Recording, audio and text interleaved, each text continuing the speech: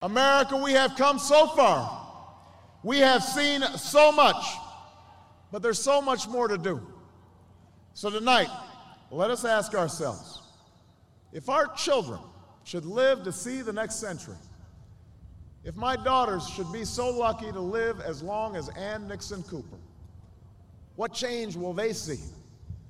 What progress will we have made? This is our chance to answer that call. This is our moment.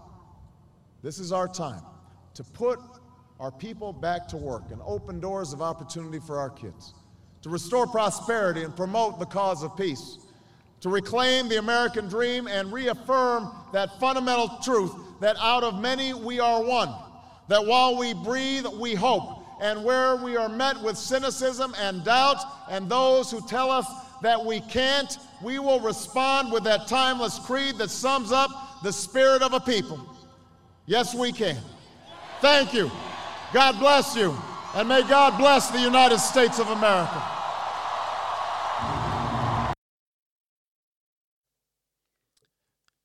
Welcome to the Rhetorical Leadership Podcast. What you just heard there was the peroration, or the ending of the Barack Obama's 2008 acceptance speech. And my guest today, Simon Day, chose that speech as his introduction, because Barack Obama has been a speaker that has inspired him quite a bit in his own public speaking. And we'll get over to that later, but just to introduce him, Simon Day was not a terrific, always a terrific public speaker. Actually, he was terrified. He was what he would say probably terrible and terrified of public speaking. And that fear was debilitating for a very long time. But he has come a very long way from that to becoming one of the finalists and a award-winning public speaker in the UK. And he's joined me today to tell a little bit about that journey, and also to talk a little bit about how we can help you in your preparation for public speaking, trying to lead through persuasion rather than by force. And we're going to be talking about some other things also about style, memory, and delivery, and rhetoric in general. So welcome, Simon Day. Thank you very much for having me, and I appreciate you've driven a little way in the snow this morning to make this happen, so I'm all the more grateful to you. Thank you. Yeah, just to the studio. So first of all, I'd just like to ask you, what makes you passionate about public speaking? I think a lot of people have an outdated perception of public speaking. They almost imagine it to be standing in front of a huge auditorium full of people, delivering some kind of lecture. And whilst that does fit into the remit of public speaking, I like to invert the phrase, and I talk about speaking in public, because we now live in a very diverse world, a world in which there are many different roles and opportunities and different types of employment and jobs that didn't even exist 50 to 100 years ago. So we now talk about speaking in public, and any time that you're called upon to speak and lift up your voice in front of other people to communicate a message or an idea, then you are speaking in public. Now, the problem that we get with that is that 75% of us suffer with some form of glossophobia or fear or anxiety about speaking in public. And it's something that at its most minimal can make you feel a little bit apprehensive or nervous, or perhaps restrict your level of performance. But at its very worst, it can completely shut you off from opportunities and relationships that you might otherwise have, and lead you to live a very limited life. So I'm very passionate about public speaking because I've experienced those things in my own life, that darkest of corners where you feel like you can't get out and you can't talk to anyone. And I've experienced a loneliness that comes into your life when that happens. And I'm passionate about it because I've worked very hard over the last 7 years or so to overcome that fear of speaking. And now I'm in a position where I've learned some valuable lessons, and I've come to a point in my own journey where I now feel sufficiently empowered to turn back behind me to look at people who perhaps are in those dark corners and are where I was, and perhaps to bring them forward and help them out of those places into a more purposeful and meaningful life. Yeah, I mean, just listen to what you were able to say there, right? You wouldn't have thought that just 7 years ago you were, by your own description, terrified, absolutely terrified of speaking and other people listening and watching. The way he describes it was that, you could tell a bit about yourself, but I've just been listening a bit to your story, and that there was a presentation you had to do back in school. Was it the equivalent of junior high or high school? Yeah, so I was 16 years old, so I was in my final year of high school here in the UK. Right. I don't know how it quite equates in Europe and the American education system. But you're right, I was offered to, the teacher, it was a citizenship lesson, so we were learning about law and order and citizenship, and the teacher at the front of the class said to us, we've got to deliver a short presentation to the rest of the year group about what we've been doing in these extra classes and how it's benefited us in preparation for the exams, so they can all pick up some information. So we've got a 10-minute presentation to give in an assembly in a few weeks' time. Who would like to volunteer? And this was a class of 16. Nobody volunteers in high school, right? Stone silence. You could hear the draft coming through the Victorian windows. Right. It was terrible. And the teacher, obviously feeling a little bit awkward that nobody had taken him up on the offer, unfortunately caught my eye. And that was it. You know, as soon as eye contact is made, that's an unknowing signal that you've just put yourself up for it. So he looked across at me and said, you know, Simon, great opportunity for you. You'll learn some vital life skills, you know, that will put you down for the presentation. So I ended up standing up on my own for the Hunger Games. Oh, it was the worst 10 minutes of my teenage life. And I just thought at first it was nerves. I thought at first I was just a little bit apprehensive. It was natural. Right, because everyone is, right? Yeah. Yeah, completely. And unfortunately, everything that I thought could have gone wrong went wrong. My voice was shaking. I couldn't breathe in between my sentences. I was mumbling too much, staring at the floor. I don't even remember what I spoke about. I think we've all had one of those moments, whether in a large assembly or a small one, right? But just everything goes wrong. Yeah, and I think my memories tried my best to blank it out. And I only remember the horrific feeling I had, and I thought it was a case of nerves that would get better, and I assured myself that it was natural, it would improve, and then it got worse. I had other experiences on a first date where I got chicken that was really badly cooked, and I thought, I should complain about this, but I'm terrified. I'm on a first date. I'm really nervous, so I just ate it and got food poisoning, and that was the better alternative at the time. I mean, it's interesting how many people just like negotiate that down, right? Jerry Seinfeld said there was a study that the number one fear of that was spread among people was speaking in public. Number two was death. And so that means if you're at a funeral, you'd rather be in the casket than giving the funeral oration, kind of thing. Absolutely. And the number of bits of research I've looked at about people's fear of speaking is that it impacts not just on our personal lives, but our professional lives as well. There's evidence to suggest that we avoid applying for jobs, or it restricts our career progression, or it affects our mental health at work, and we can't talk to anyone about it.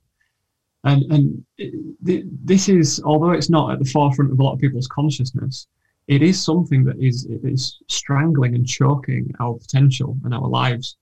And it's a plague I want to be rid of. Certainly in my own life, I've got somewhere on the road. I'm not completely there yet. But it's something that I want to help other people to get rid of. So it's become very much a strong passion of mine. And at the time when I realised it was affecting my professional life as well, I ended up quitting my first job because I was on a marketing team where I was writing all the content and doing all the computer-based stuff. Perfect. And that was great. Perfect. You don't have to sit behind the screen. You can hide, personal contact whatsoever. Absolutely. And I loved that until the operations director came across and said, we're short-staffed on the sales team, so from Monday, you're going to spend 2 days a week on the phone. Well, that was it. I quit because I'd come face-to-face again with what I was now discovering to be a debilitating anxiety. And I had two choices. I can either put this right and I can do something about it and get myself out of this and have access to those career and personal and professional opportunities, or I'm going to live a life in the shadows. And I was looking at that thinking this could really happen if I don't do something to start to switch this balance. It was about that point back in 2014, 2015 when I started to make some serious changes. Could I ask you just about that, I don't know, like Because there's just so many people that I know, they come to that moment, but they just never have the belief in themselves that they can actually do something about it. They just believe that that's just the way I am. And if that means diminishing my career opportunities, I just have to, learn to live with this. Like, have to learn to live with, with legs not working. Good, I'll be in a wheelchair. Like, this is just a disability, and I just have no chance of getting out of this. What made you different? What made you actually have the aspiration and the belief that you could be something more? That's a very good question. That's a very good question. I think I'm going back now to 2014, and that was when I just quit the job over this fear. I was a newly married man at the time, and that sounds very strange considering I didn't talk to anyone. My wife was just... How did you propose, right? In writing? It was freezing cold, so it masked my shivering out of fear was masked by the cold. My wife is almost as much of an introvert as me, and she was the girl I actually went on that first date with the undercooked chicken. So I think she sort of knew what she was getting when she saw somebody that would rather get food poisoning than talk to someone. Oh dear. And we got married in 2013, and by 2014 I'd quit my first job, and I was so terrified of talking to people. I remember sitting in our first house one night in our small four-roomed bungalow that we managed to get on our newly married salary. And I just quit my job, so I was looking for another one. And I remember sitting in the front room, and I remember having the thought to myself, this isn't just you anymore. And what I mean by that is it wasn't just my life that I was affecting now. I had a wife who'd put her faith and trust and confidence in me. And I realized that if I wasn't going to step up and try to battle my own struggles, that it was her life now on the line, because she depended on me to help. And she was working at the time, and she was earning more money than I was, which I was really pleased for her and really grateful for. But I thought, I'm not going to let her pull my weight for my entire life. I need to do something about this. And I remember having that thought. And that, I think, was what sparked it, was the realization that I was now in a partnership with somebody else who needed me to step up. And that was a motivating factor. But I think I just knew that I had to do what I knew I could do at that time. And I wasn't ready to stand up and speak yet. I wasn't ready to speak out loud or go to meetings and stand on a stage. But what I knew I could do is I was a voracious reader, and I could research. And I had the internet. So I got onto YouTube and I started watching as many videos, as many inspirational talks as I could find, started reading as many books as I could get my hands on about why is this so scary? What is it that makes people feel afraid? And can it be overcome? And everything I read and watched said, yes, it can be. There are things that you can do to manage it. There are things you can do to improve your outward appearance of confidence when you're speaking to people. And I started to lap this up. And I started to get hold of as much as I possibly could. And I started reading and started watching. I took on as much theory as I could, to a point where I was then ready to try and start to put it into practice. And that's when in 2015, in the summer, I found an organization called Toastmasters, which started in the United States in 1924, but it's now a global organization with clubs and members all across the world.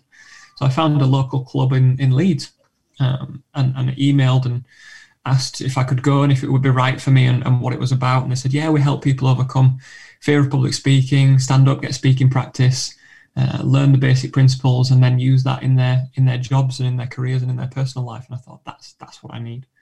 So in August 2015, that's where I went. And the next 5 years, as they say, are history. I've been an integral part of that club. I've served as its president, and that's where I won the UK award back in 2019.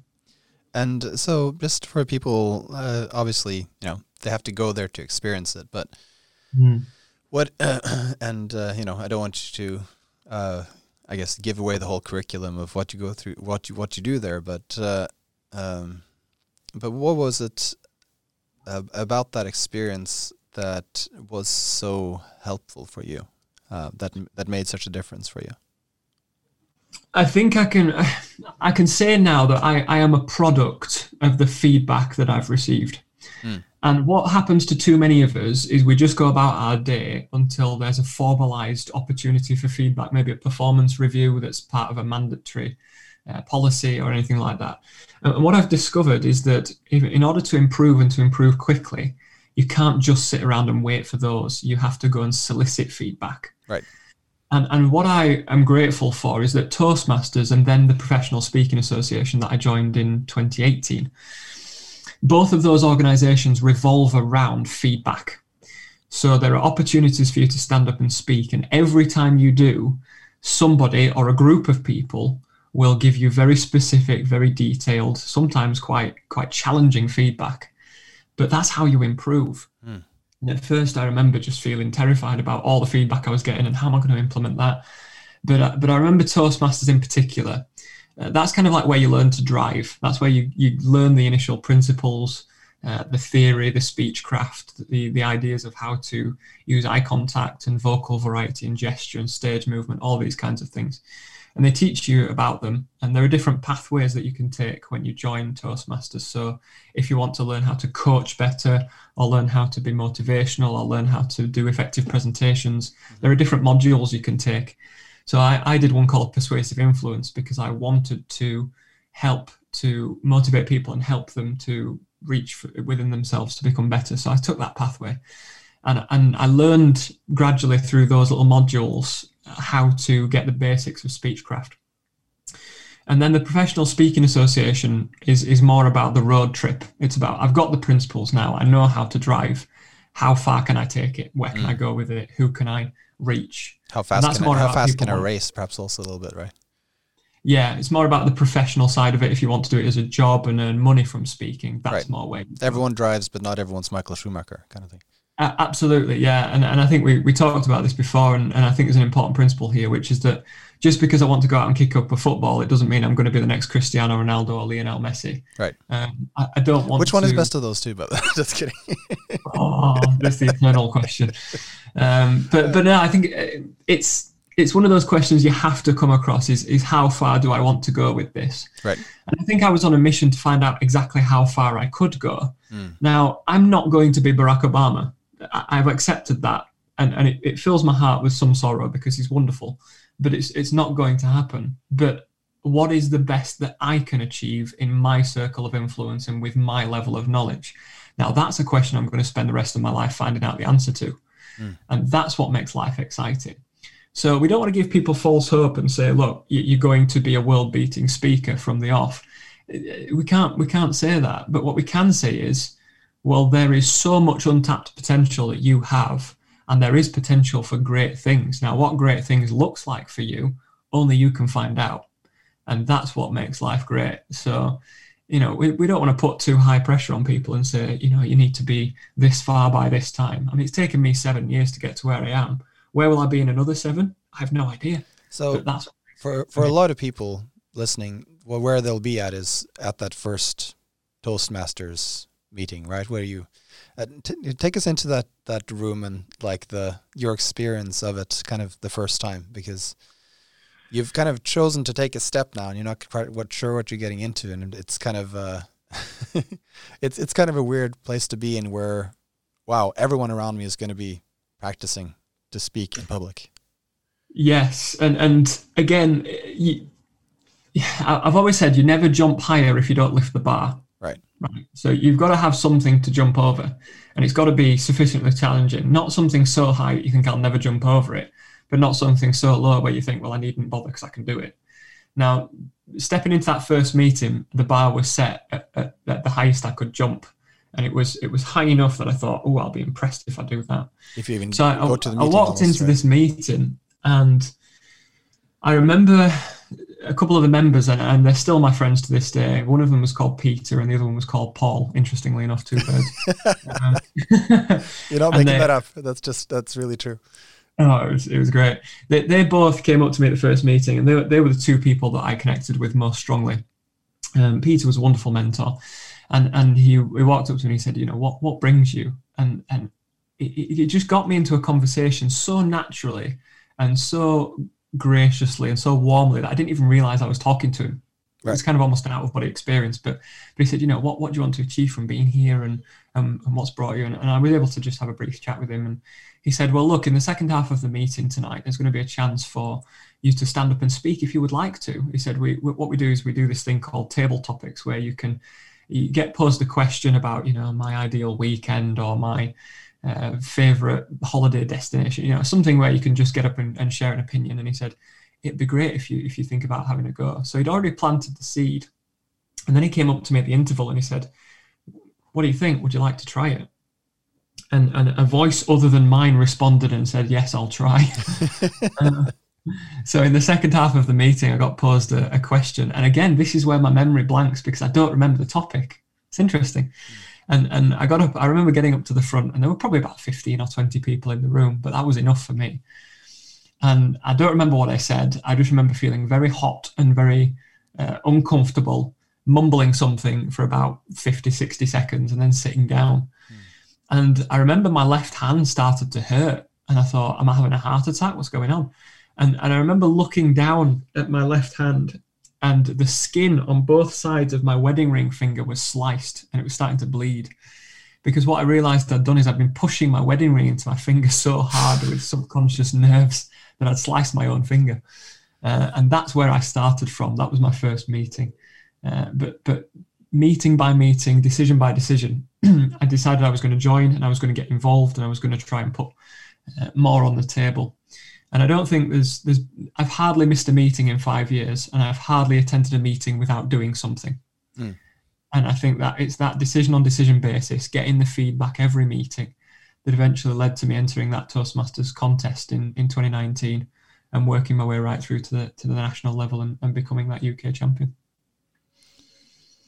I mean, that's it's amazing how quickly you were able to do that, considering that there are other people in that organization that probably have been members longer than you. So I guess that suggests either a certain level of dedication or a certain level of talent, natural talent that you bring to it.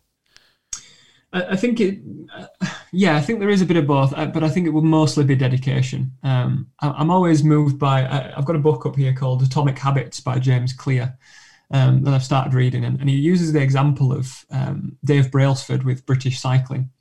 And at the time he took over, British cycling had won nothing for a century. And he undertook what's called the aggregation of marginal gains, where he talked about, okay, how much does the frame of the bike weigh? How aerodynamic can we make the costumes? What pillows do the riders use to sleep with? What kind of massage gel do we use to heal their muscles? What diet are they on? And he used to take a tiny area and make it marginally better.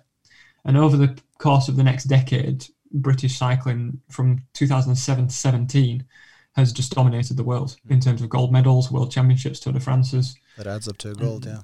It's all through the pursuit of marginal gains. So we take one tiny area and I make that a little bit better. And that's what Toastmasters and the Professional Speaking Association do, is they take your speaking down to the micro level. And they say, how could you make this bit of your speech better? How could you make that bit of your delivery better? And they turn the screw every time. And so you're always focusing on one area of your speaking. And now, just like driving, I can get in my car, drive to work, get out of my car, and I haven't even thought about how I've got there. Speaking is the same. It gets to a point where all the principles come together and you gradually feel like you can get up on a stage, have a conversation with the audience, sit down and think, that just happened. How did I do that? And you can't analyze it. It's just a blend of all these different ideas working together. It's become this kind of this trained ability, trained capacity. Very much. Yeah. So what are you working on right now? At the moment, I've built a self-made brand. So Simon Speaks.co.uk is the website, and I've built that brand from scratch. I'm at a point now where most of my time, my day job is that I'm a middle leader in a secondary school in Leeds. So I teach English and rhetoric, yes, and I spend most of my time teaching young people. And I think they're a great audience because if you can engage young people, you can engage anyone. So it's a really good test. Right. That's probably the hardest, one of the harshest audiences you can have. Yeah, if they're bored, they'll let you know. Absolutely, yeah. They'll either put the head on the desk or throw something at you. I mean, huge difference from someone who didn't want to go on a sales call, right? Like quit a job because they didn't want to go on a sales call. Absolutely, you'd have never convinced me 5 years ago to be a teacher.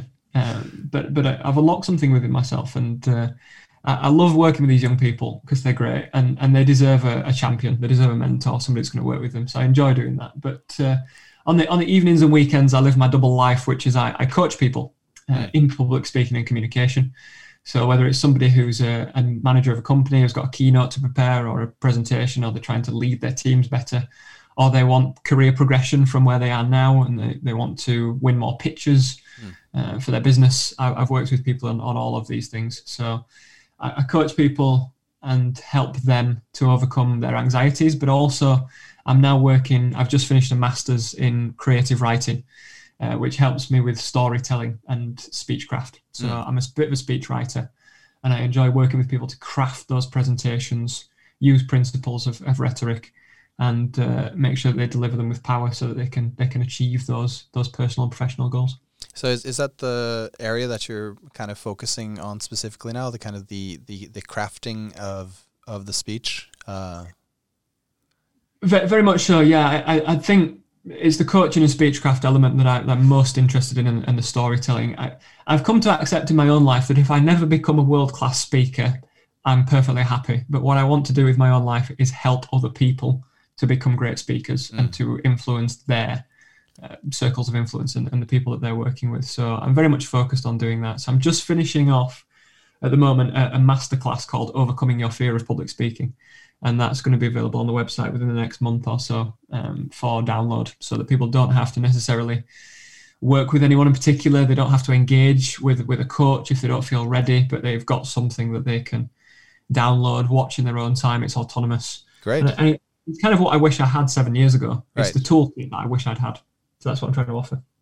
And so what I'd like you to do a little bit is to go through a couple of these things that you've learned and show, give a little bit of a demonstration of it and discussion of it. So there are, as some people may know, there are kind of 5 canons of rhetoric. There's invention, so finding the right kind of arguments, and that area there by itself comprises about 90% of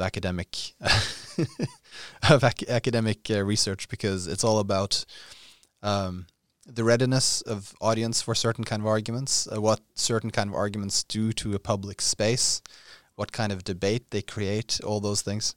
And that's like 90% of where I've been. And then there's arrangement of the speech, how, like in more globally, the kind of the large structure of the speech.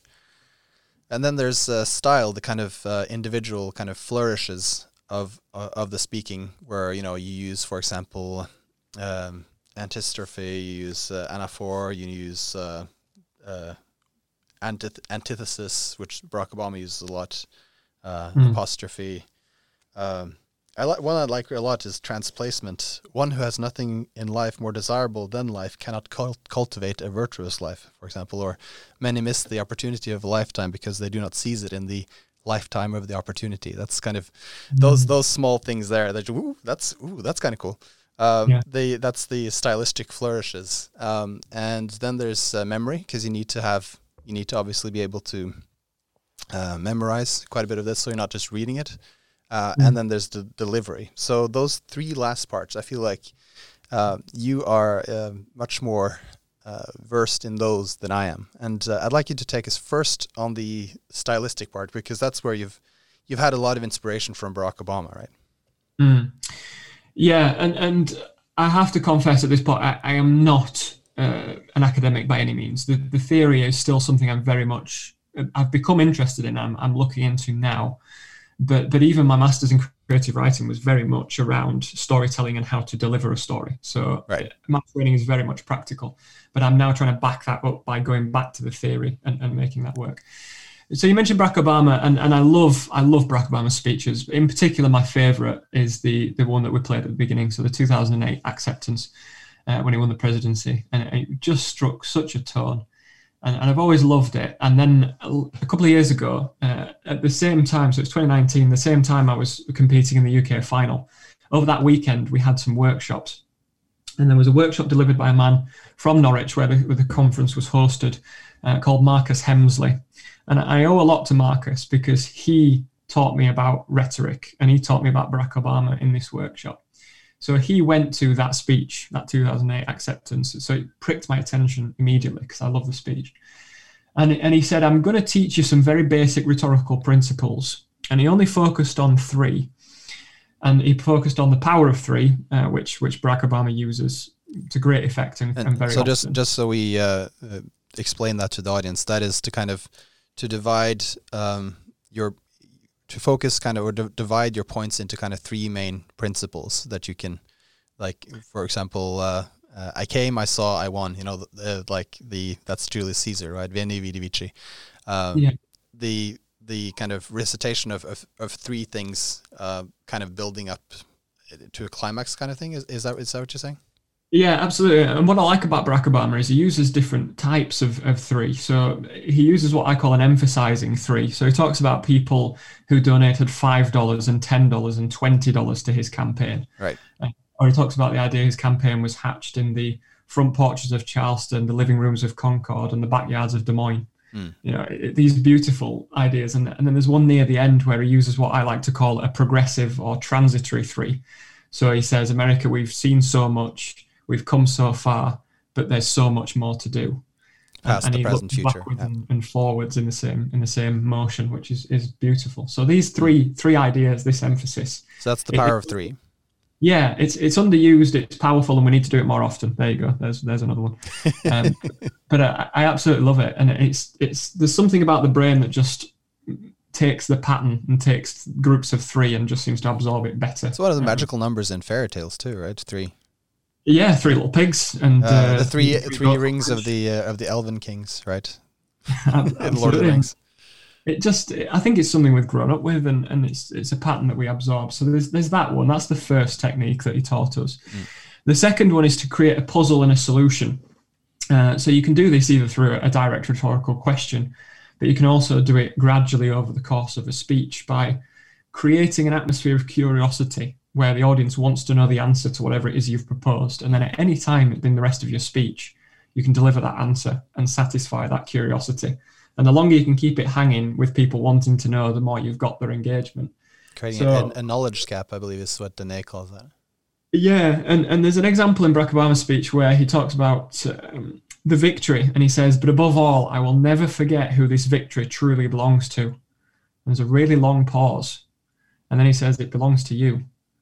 And the audience go, oh, okay, why does the victory belong to us and not the guy who won it? And then he goes through all of the things that the people have done to vote for him, to campaign for him, to help him. And then he repeats again, this is your victory. And he solves that curiosity. I just think it's masterful. So rhetorical questions can work, but any way in which you can create curiosity by an unresolved statistic or anything like that is really helpful. And then the final one is to create contrast. And you've mentioned it already, this kind of antithetical language where you create vivid imagery that contrasts. So again, there's a bit in Barack Obama's speech, I'm going back to it, where he talks about, for even as we celebrate tonight, we know the challenges tomorrow will bring.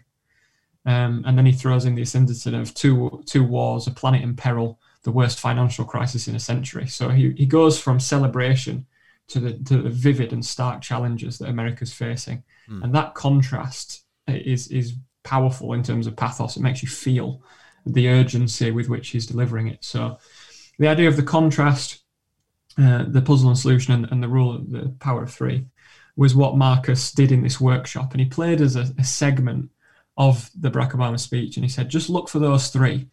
And I ran out of paper. I mean, the telechart was running off the end within 3 minutes because Barack Obama doesn't just use them, he weaves them together. And it's so masterful how he does it. But then he turned the tables, did Marcus, because he stood at the front and he said, you've watched how a masterful speaker does it. You're all members of Toastmasters. I want to know how Toastmasters has changed your life, but I'm not just going to ask you to tell me. He said, I want you to write me a short speech in the style of Barack Obama. You've got 10 minutes, off you go. And I sat there and thought, so I've got to write a short speech in the style of Barack Obama explaining how Toastmasters has influenced my life over the last 5 years. And I've got 10 minutes. So I did. And that was the moment at which rhetoric became a very real presence and power to me. And I recognized that there was so much more for me to learn in employing this, not just to speak or to communicate a message, but to win hearts and win minds and transform people's attitudes about something and make sure they want to leave a room uplifted and with a desire to put these things into practice. And that's rhetoric. That's how you achieve it. So could you give us that speech? I can. I think I still remember it. It was about 18 months ago, so I'm gonna go for it. So I was asked to deliver a 1-minute speech on how Toastmasters has influenced my life. So I'm going to deliver something. I'll explain what I've done. You might be wondering how we came to be here this afternoon. Why did we sit down in this room on a Saturday afternoon? In some way or another, we all are here because Toastmasters has influenced our lives for good. And we now want to use what we have learned at Toastmasters to influence the lives of others for good. My story doesn't begin in the grand, bustling or vibrant city of London. My story begins in the cramped, menacing, red brick terraces of North Leeds. My journey didn't begin with articulate words, coherent sentences, or fluent structures. It began with fumbling and trembling and stuttering. From barely being able to stand and speak to any audience in any room, I can now stand and speak on this stage in front of you. If you are wondering, I can't do this, and wonder if you will ever lose your fear, find your voice, or discover your strength, wonder no more, because today I am living proof that yes, you can. So that was essentially what I delivered. And if we think about it in terms of the structures, you can hear in there that I've got lots of antithetical language. So the grand, bustling, vibrant city of London versus the cramped, menacing red brick terraces of North Leeds. So I've got the antithesis in there, but the rule of three across both sentences. Mm-hmm. And then what Barack Obama does really cleverly is he always creates a sentence where he resolves it at the end. In fact, the first sentence of his speech at 2008 is where I took my last sentence from. So he gets up and he says, if there's anyone out there who still wonders if American democracy is still alive and kicking, tonight is your answer. So he poses these questions people might be having and then says, well, this is your answer. So in the last sentence, I went, do you wonder, I can't do this, and wonder if you'll ever do these three things? Wonder no more, because yes, you can. So I resolve the sentence between start and end. And I just tried to mirror his style as closely as I possibly could. And I got an opportunity in the workshop to stand and deliver it at the front of the room. And I got a round of applause and thought, oh. And then Marcus turned to me and said, you've got this. You've got a knack for this. You need to start seeing how you can use this to change your own life. And that was the moment at which I thought, is he right? Do I have something that means I understand this innately without necessarily knowing all the theory behind it? So I've launched myself into it since, and now I'm trying to almost go backwards and theoretically justify what I've come to understand from just doing it, if that makes sense. Yeah, so rather than going to the theory first and then trying to put it into practice, what you're doing now is trying to find out from the theory what you actually are already doing in practice. That's right? It. I've learned to drive by crashing a few cars, if you think of it that way. Yeah, and then afterwards, oh, that's how pistons work. Oh, that's exactly. Yeah. That middle one's the brake. Oh, okay, good. That didn't work last time. Now it works. Okay, yeah. I guess I have the other experience of where I have just tons and tons of theory, and a lot of it I just haven't even had a chance to apply it. Because absent from Toastmasters, you don't have that many opportunities for public speaking. Some have it, in perhaps in church sometimes, or in other. Obviously, I have some chance for public speaking because I teach at a university, and that is obviously a place, but it's not. It's a restricted genre. Say it that way. I do sometimes, display speeches and so on, but it's not one where it's as high stakes, and also it has a different kind of audience and different kind of expectation than, for example, you're speaking at a celebratory event or something like that. And I think what you've done there is highlighted the exact problem as to why so many people suffer with anxiety, because we go through school, and certainly having worked in the education sector for nearly a decade now, the big criticism I have of it is that there is not enough opportunity for people to practice spoken English. It's very content heavy, it's very extended writing heavy, and we don't get a chance to refine the craft of communicating effectively. So we teach children how to critique Victorian literature, and then we put them in job interviews, and they don't know what to do because we haven't taught them. Right. And can I write this down somehow? Instead of I can write you a letter. I just can't speak in front of you. That's all. Yeah. And I don't want to say we're setting children up to fail. I think that's unfair criticism, but right. We definitely don't do enough. So every school I've been part of, I've trained either the teachers, or I've run after school clubs, or I've run competitions, debate clubs, and I've always tried to focus the enrichment opportunities that I offer around spoken English, because I now see its value. And so people go to school, they don't get taught how to speak. They go to university, they have to do a couple of presentations, and they're terrified, but they somehow stumble through. And then somebody can get 10, 15 years down the road into their career, whether they're working in IT or behind the desk, or they're a scientist, or a job that doesn't require them to stand up and speak very often. And then all of a sudden, they have to stand up and speak in front of an audience, or deliver a conference, or whatever it is. And that's when they ring me. That's when they ring me up, or drop me an email and say, I'm preparing for this big presentation in 3 weeks' time. I'm terrified. And I'm sat there thinking, I've got to somehow rectify 20 years of missed opportunities in 3 weeks. Right. And that's where I step in. And I love working with people, but I think they're not always to blame. It's not always their own fault. It's a product of the world that they've grown up in that just hasn't given them the chance to combat that anxiety soon enough. So there's two things I'd like to just pause a bit with before we kind of go a bit further, and ask you about. One thing is Barack Obama. It was I think for our generation, he was a generational political talent, and there was just so much hope in so many areas connected with him.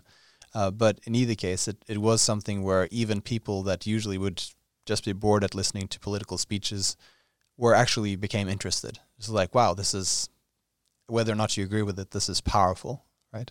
He was a generational political talent as far as his speaking ability, his eloquence went.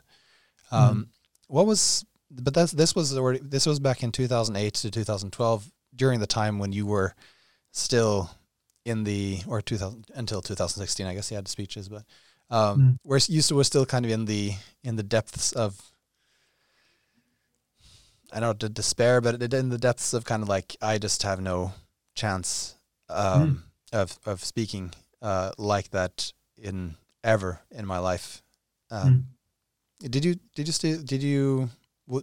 think he was still an influence then, or do you think it was just an influence now, kind of when you've become more concerned with public speaking and kind of looking more for models?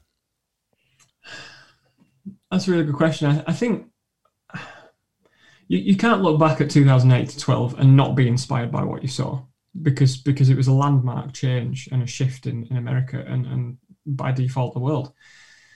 So I think I remember looking back on it and thinking, what an amazing thing. But at the time, I how old was I in 16? Yeah. So I was at the age where I think I saw what was going on. I was news aware, so I saw it, read about it. But I just think I was so far removed from even seeing the need to speak in public, let alone the desire or the ability, that I think I remember seeing Barack Obama and thinking, gosh, that's amazing. But it's something I'll never do. It's something I'll never need, because I'm not a politician or I'm not a president.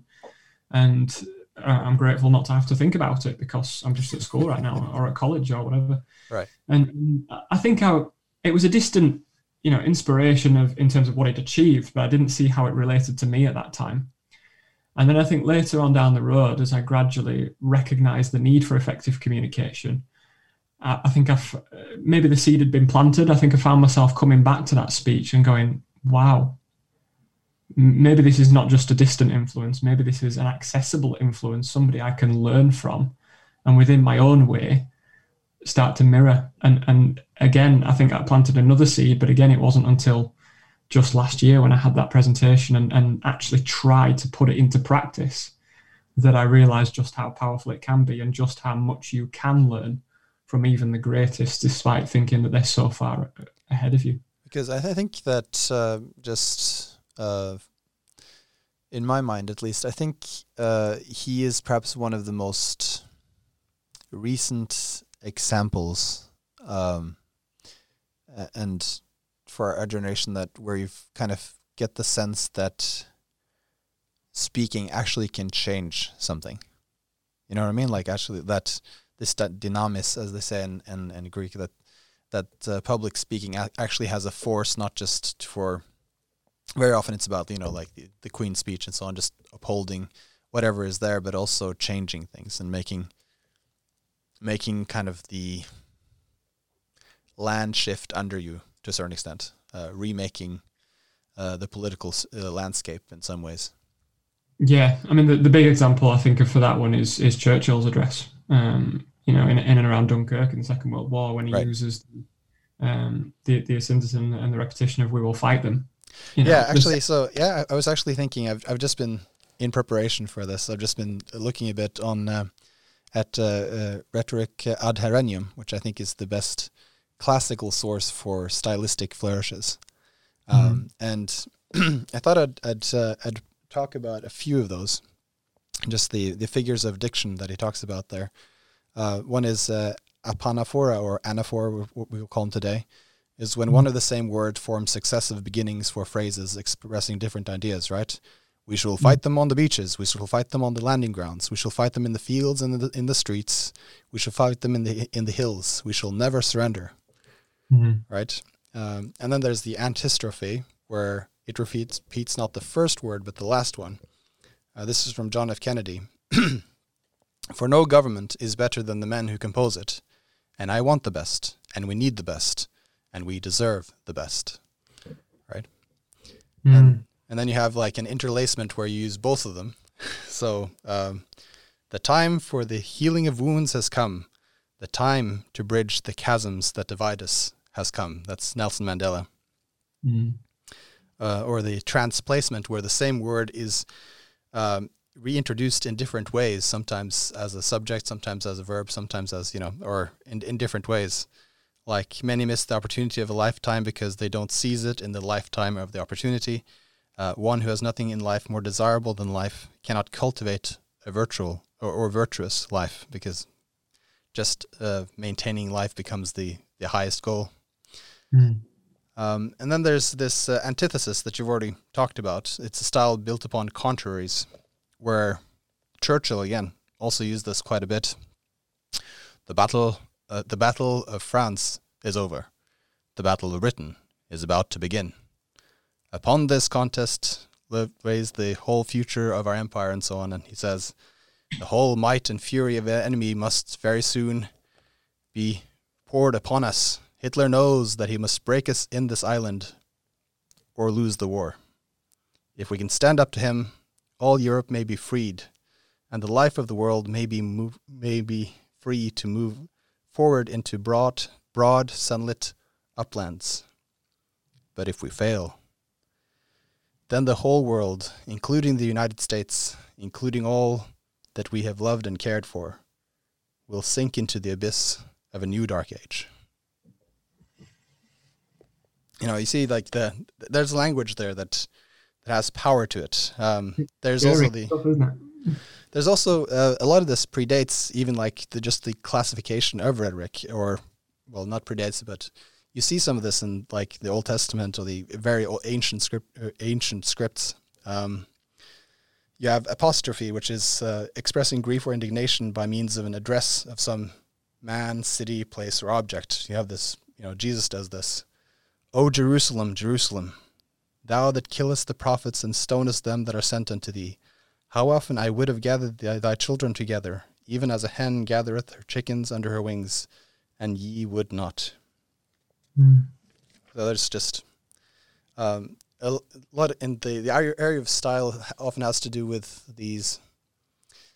You often have the kind of the larger structure of your speech maybe set out, although that could also be influenced by those figures or figures of diction, figures of thought. But the way you then kind of ornament your language with these stylistic flourishes, it really makes it much more powerful. And you notice a difference just from listening to it. You don't hear so many examples at the moment. I'm saddened by current politics because a lot of it seems to be mudslinging and accusations, and occasionally, a little catchy slogan or tagline. But as a general trend, you don't hear that kind of stirring language very often now. I mean, I think the problem is that perhaps we're in an age of cynicism, right? And some call it perhaps, we want to be objective, and there's this kind of sense that we want a scientific language that's, that doesn't appeal that much to emotions and ideals. But it is a bit, it is a bit sad that we don't have that many people in public life to raise our gaze a little bit, and I guess there's the virtue to the understated. I will say that the Barack Obama style politics, I'm not quite sure it's even suited for British life, unless you have a specific moment in British life where there is a contest of powers, like with Churchill. Because there's one thing, the speeches obviously were wonderful, but in a moment of just talking about labor strikes or other things like that, it would have seemed grandiose, perhaps a bit inflated. You wouldn't get the kind of sense. It was a sense of national destiny and national doom that he was able to give this. So in some ways, the moment creates the speech also, right? The rhetorical situation calls for a certain kind of speaking, a certain kind of expression. Well, and the best example of that I've always loved is Robert F. Kennedy's speech shortly following the assassination of Martin Luther King. I think as far as I recall, he found out on the way there that Martin Luther King had been assassinated. Right. And it's only a 5-minute speech, but the impact it had on the people in that area in terms of the peaceful protesting and subduing the violence and calming and soothing is just remarkable. And you listen to the structures and you just think, that's inspired. So and so we've talked a bit about style, and then obviously you've got your speech, you've prepared what you want to say, but very often people go for, I wrote a beautiful speech and I can't remember any of it, and I just ended up reading it and people didn't enjoy it because they felt like they were being read at, or I thought I had it, and then I came up on the stage and then everything went blank. And so how did you work on that? And how did you and what do you do now in order to, how much do you memorize? How much do you have scripted? How much do you actually write out beforehand? Because you were able to recall that Barack Obama speech just from memory. That's quite impressive. That Barack Obama-esque speech that you made. Yeah, I work well with patterns. So in a previous life, before I got married and had children, I was a piano player, and learning music, I would memorize it. So I seem to have a bit of a memory for structures and patterns and the ability to recall them. And music itself is structured with different sections and right. melodies and textures, and scales, I think that definitely helped. It gave me an underpinning in terms of being able to retain my memory and remember how things fit together. But in terms of speaking, when I started, my speeches were articles recited. So I would write them out in full, in paragraphs, Right. And put them on my blog, on my website. And then that article would be the speech. And when I stood up on the stage, I was trying to recite the article verbatim. And first of all, that's a terrific feat of memory in itself. You're trying to recite maybe 600, 700, 800 words. But the problem that you get with that is it's cold and it's lifeless and it's wooden. There's no personality to it because all your mind is trying to do is remember the next paragraph or the next sentence.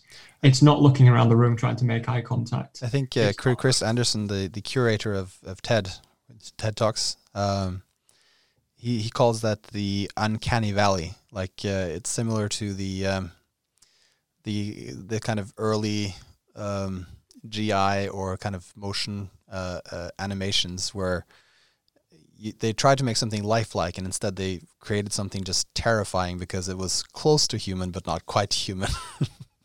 And so they kind of stuck in the uncanny valley, where it would be almost better if they didn't go for human likeness at all. Yeah, I think that's a really good point. And you know, if all you're trying to do is remember it word for word, you're in your own head and you're not looking around the room. And a speech is to be delivered to the audience, not for your own mental benefit. So I got to a point where I thought, I can't keep doing this because I'm just remembering words on a page, and it's not helping my audience. There's no connection with them. I've got to try and get to probably a point got where some feedback on that too, right, from Toastmasters. They did talk about trying to be a bit more free and a bit less inhibited, and gave me some specific strategies to work on. So using things like PowerPoint slides or note cards, just to give the prompts, but then the bits in between become a bit more free. So I gradually worked up to having a PowerPoint picture or an image for each section of my speech. So I was able to then talk about the main sections, but it was structured, but it was then giving me more opportunity to articulate it in my own words. I never really used note cards. I didn't get round to that, but I used the PowerPoint and the clicker, and I think holding the clicker gave me some comfort, not fidgeting with my hands or anything. Yeah. And then gradually got to a point where I realized that the greatest power in a speech is your own story. And if it's your story, why on earth would you read it? Why on earth would you have it on a PowerPoint slide? It's you. And if it's you and it's your story and your experience, there is nobody better or more aptly placed to tell it than you. So I got to a point where I thought, I need to deliver a speech where I tell my own story, some of my own experiences in my own words, without having to rely on anything other than my own ability to retell the story. And so I was probably about 2 years into speaking before I managed to do that. And I wouldn't say it was by any means a powerful speech, but I felt a great sense of achievement that I've been able to stand up and hold an audience's attention for between 5 to 10 minutes by just talking about myself and things I'd experienced and things I knew about. And that was where I realized that speaking could find a natural flow. But that was obviously with using a narrative structure, and that obviously is easier than, as you say, the article structure or the more abstract exposition. But how do you go on from there to kind of go from 5 to 10 minutes, and then you have now what you said 75 minutes presentation or something like that, or what was it quite long presentations now that you're able to do? Yeah, so the longest one I did was a bespoke training session for teachers that I did back in March of this year, just before lockdown, a couple of weeks before lockdown, and that was to about 80 teachers, and it was an hour and a quarter. And I started that by giving the context and telling my own story about where I'd come from in terms of my speaking, and then went into some strategies that teachers specifically can use in their classrooms to engage students, and the basic principles of public speaking that I'd picked up, and then how you can use language to influence and empower your students. So I went through all of that, but again, that was something that I had slides for, so I knew the sections that were coming up. Right, because that's the longer ones. You want to be able to have some information up there and so on, some keywords. Yeah, but I mean, I was pleased that I've got that one videoed, and I've put it back on my YouTube channel, and I have watched it back once or twice just to go back through the notes again and the structure. But I was pleased that I was able to manage an hour and a quarter, engaging with my audience, asking them questions, making them laugh a couple of times. Now, I am the least funny person known to man, but even to make an audience smile or a little chuckle just lets you know that you're doing the right things. And it's that affirmation that keeps you going. Right, instead of just no feedback at all. That's kind of the worst. When you just don't know until they either boo you off the stage or they clap whether you've done a good job, right? Yeah. So and then you've been working on a couple of other memory devices, right? That you've tried out. You talked about the Memory Palace. Yeah. So I use this one now when I'm telling elements of my story, partly to remember key details and numbers and dates and things, because I know that sometimes when you're on a stage and you're trying to remember numbers, dates, or figures, they can be particularly tricky to get your head around. And also to check emotion. So I try to contain the speech within the Memory Palace. And when I'm delivering the speech, it helps me know how to convey the emotions I'm feeling to my audience. So I think the best way I do this is I give you a brief example.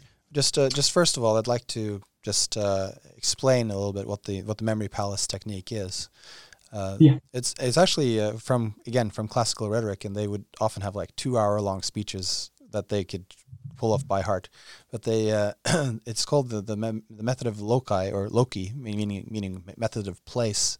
And the Memory Palace is the essence of it is that you find some place that you're so familiar with that you can visualize almost everything of it, or just feel the different rooms when you're walking through them, like your house or other places that you're just so familiar with that it connects strongly and very, very clearly with your emotions or with your memory.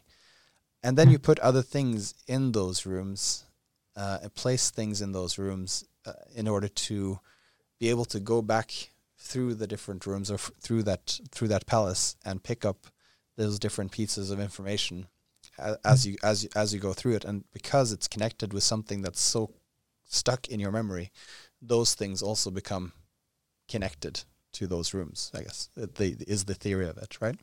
Yeah, it's something to hang your memories on. And I remember watching somebody on a video once who'd memorized an entire deck of cards.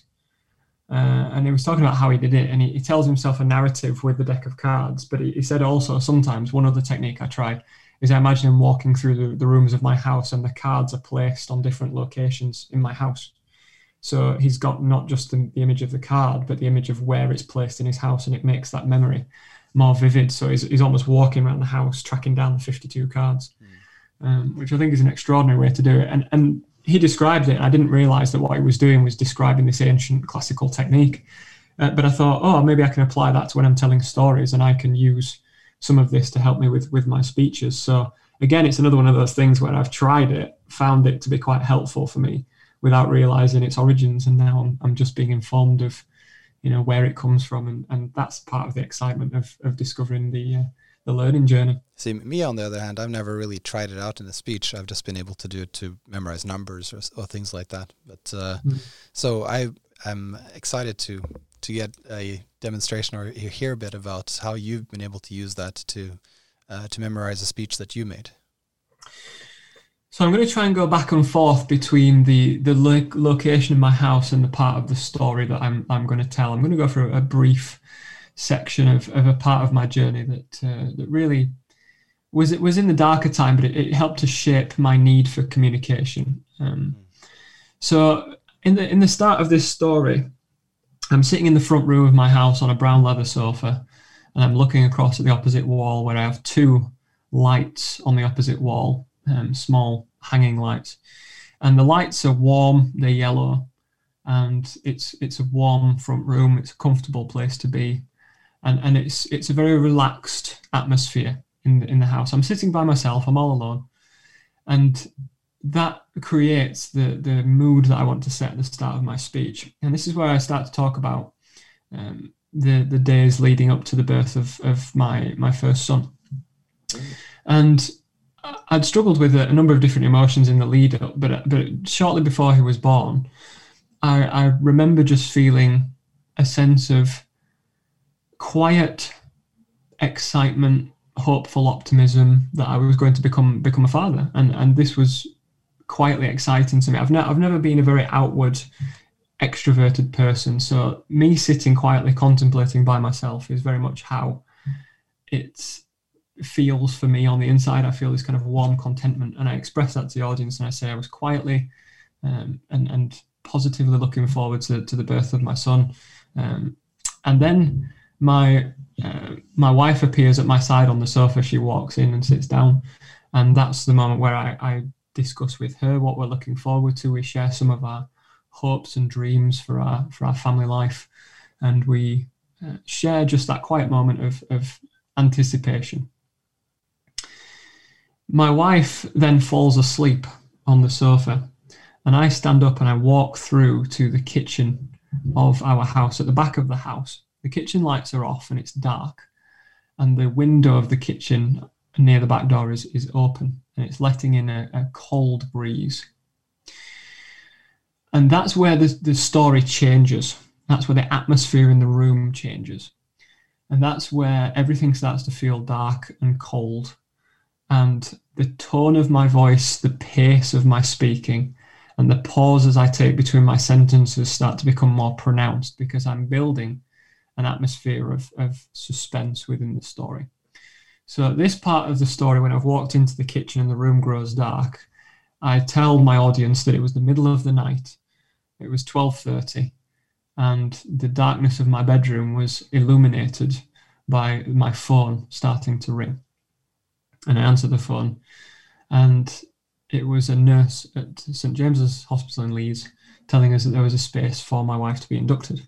So we went to the hospital, and the induction took place, and I take them through that part of the process, obviously, when we get up to the hours into the birth. So we go through that, and it's now 2:55 in the afternoon. I'm standing in my kitchen in my memory palace, and I look to my left, and there is a wall with a clock on the wall, and the clock is pointing to 2:55 in the afternoon. That's how I remember that my son was born at 2:55. And underneath the clock on the kitchen wall is painted the following words: Elias Thomas Jeffrey Day, 22nd of January 2016, 10 pounds 14 ounces. That's how I remember my son, the day he was born, the time, and how much he weighed. Now it becomes a little bit more vivid because the writing on that wall is painted in blood. And the reason it's painted in blood is because my son was born at 2:55, and he was a big boy, very heavy boy. And my wife is not a tall woman; she's 5'6". So she gave birth amidst many complications to the child, the size that he was, to Elias. Elias, there were some complications. The cord was wrapped around his neck. We had to deal with that, and they cleared his airways, and he cried, and that was a massive relief. And he was handed over to us, and I looked down at my wife to speak to her, and I watched her eyes roll upwards into her head, and her eyes close, and she was unconscious. And that's why she's unconscious in the couch in the front room behind me, because I'm now all alone. And the reason that the writing on the kitchen wall is in blood is because I don't want to go into too many details, but my wife lost about 2.5 litres of blood. And for nearly 2 days, I was not sure whether she would live or she would die. And so I'm standing in that hospital room amidst the frenzied activity of doctors trying to save my wife's life. And I'm holding a 10 pound 14 ounce baby. So I'm in a room full of people, but I've never felt more alone in my entire life. And there was a moment where I seriously wondered if I would just be walking out of the hospital with a child and no wife. And that's why the atmosphere and the temperature of the room is so different from the front room to the kitchen, because we've enjoyed the anticipation, the lead up to the experience, but I paint such a stark contrast to the experience of the uncertainty and the desperation and the fragility of that moment where all of that activity took place. I move from the kitchen and I move back through the front room where my wife is still asleep. She's not come back into the story yet. And I stand at the bottom of our stairs and I look up the stairs, and there's a long way to climb. And I'm feeling tired and I'm exhausted, and I don't know if I even have the energy to make that climb. And that's following the birth, following when we traveled back home. And that's when my wife was going through an intensive recovery period. And although she's on the couch and she's now sleeping, she's resting, I'm alone and I'm looking up the stairs thinking I can't climb this on my own. And that's where my communication anxiety came back, because I was suffering with quite severe depression, as you can imagine. And I didn't know where to turn or who to talk to. At that particular moment, there's a knock on the door, the front door just behind me, which is at the bottom of the stairs. And I turn around and I open the door, and there is a woman standing there. And she introduces herself as a professional counsellor. Would she be able to come in and speak with me? And we go in and back through the front room into a separate room, a quiet room at the back of the house, away from the front room of the kitchen, where there is, again, dim lighting, and it's slightly warmer. I can't quite see everything yet, but there's just enough light for me to see this woman who sits down opposite me, and we start to talk. And that was when I went through the experience of professional counselling. That was where I went out to those offices twice a week for about 6 months and worked through and battled and wrestled with all the emotions and everything that I was struggling with. And then I go back home from the counselling session, but in my memory palace, the counsellor stands up and leaves and closes the front door. And again, I'm standing at the bottom of those stairs looking up into my house. And that happens quite a few times. And I get to the point where I'm gradually thinking, I'm still not strong enough yet. I'm still not strong enough yet. And eventually there's a time where I think I can start to make this climb now. And I start to climb the stairs, but I'm crawling up those stairs. And it's a challenge, and every step hurts, and it's a battle. But when I finally reach the top, there's that sense of, now I'm free. Now I can go where I want to in my house. And there's a sense of satisfaction and a sense of empowerment. So I walk back down the stairs, I open the front door, and I walk outside, and I feel the breeze on my face, and I see the sunlight for the first time. And there's now a world out there, and it's free. So I go through that story, and I go through the memory palace to go through the experiences, and I take my audience on that journey of where I went and how deep I had to go, how far I had to climb, and then finally breaking out of my house that had kept me prisoner for so long and into the sunlight of a free world where I can now go and I can have an impact on other people's lives. So that's how I do it. That's how I structure it when I'm on the stage. And I am walking and sitting and doing those things in my house when I'm describing the different situations that I'm going through. That's what's happening in your mind as you're doing that. Yeah.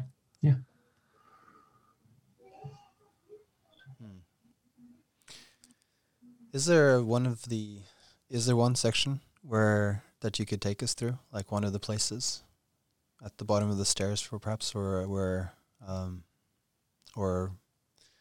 perhaps just the beginning?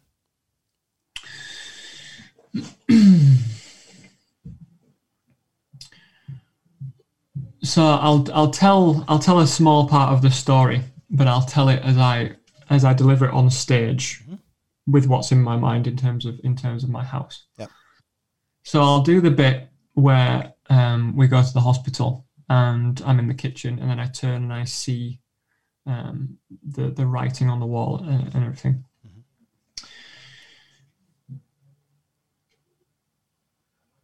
Standing in a hospital room of St. James's Hospital in Leeds,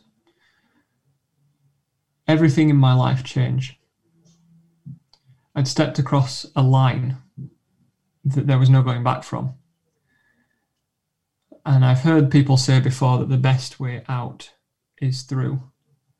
But I didn't know if I would ever make it through this experience that I was now having. It was 2:55 p.m. on the 22nd of January 2016 when my son was born. But when I say born, new life was almost met with the end of another. As the nurse handed him over to me and my wife, I felt a surge of the hope and the optimism and the anticipation that we'd discussed in the weeks leading up to his birth. But as I looked down to share this moment with my wife, I recognized that there would be no such moment. I watched her eyes close, and I suddenly found myself in the midst of frenzied activity as doctors and anaesthetists rushed into the room to try and save her life because she'd lost more blood than anyone should. I was in the middle of a crowd of people, but I'd never felt so alone.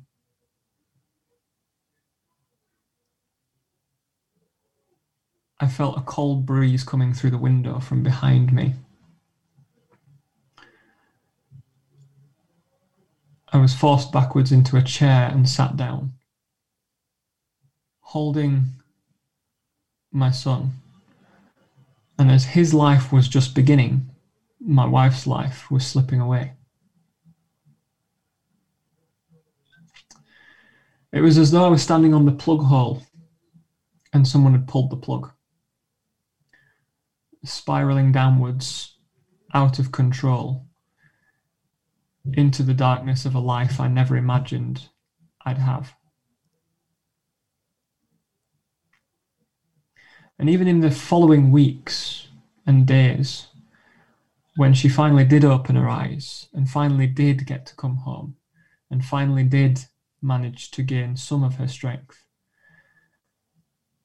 I knew that I was dealing with something in the darkest corners of my mind that I would never be able to resolve alone.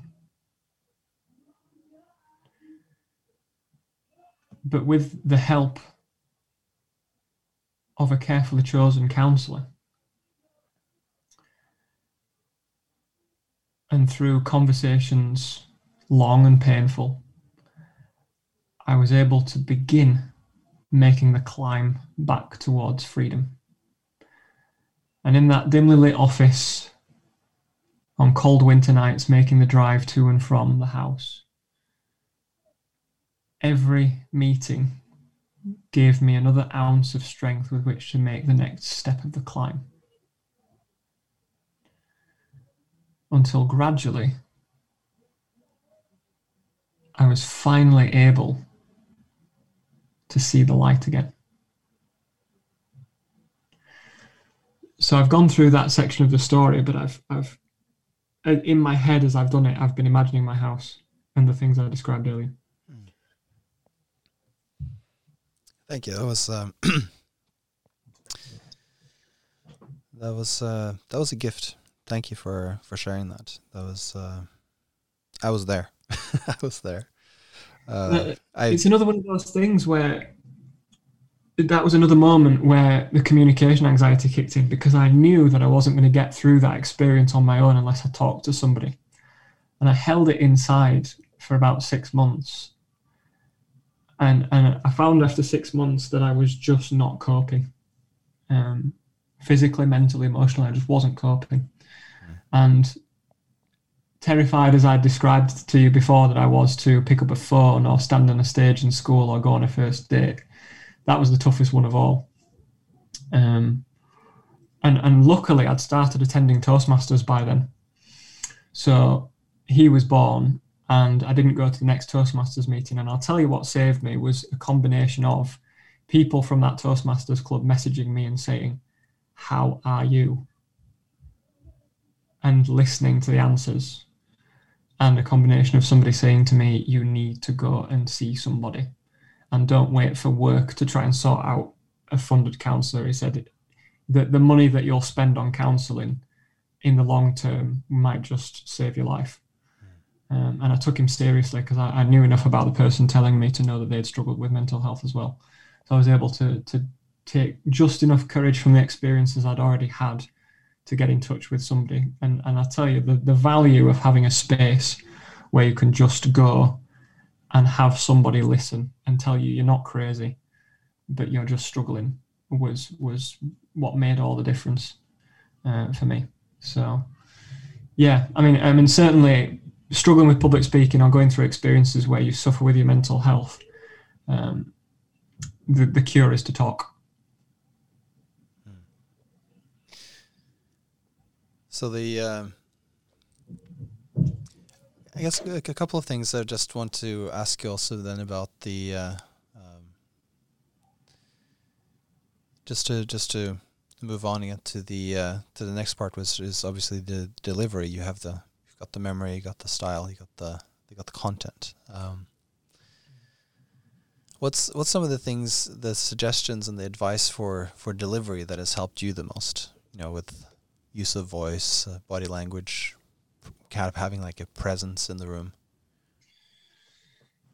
I think my experience as a teacher helps, having a battle-hardened voice to get the attention of teenagers. It's something I've had to practice over a few years. But no, I think for this, I go back to music.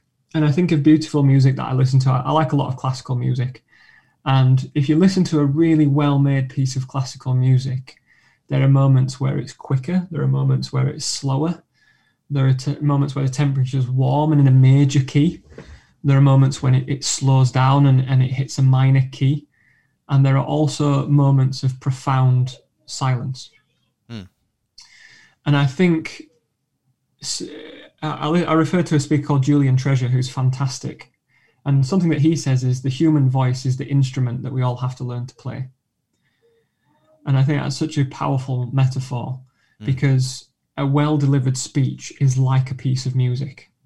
Rhetoric gives it the patterns and the textures, but your voice and the way that you use it gives it the texture and the timbre and the pace and the dynamics and the range. So I'm a massive fan of things like breathing and warm-up exercises because I think they help you to warm up the vocal cords and the diaphragm to give that instrument more space in which to work and produce more resonant sound. Mm-hmm. But then I think it's a case of, do the words match the voice?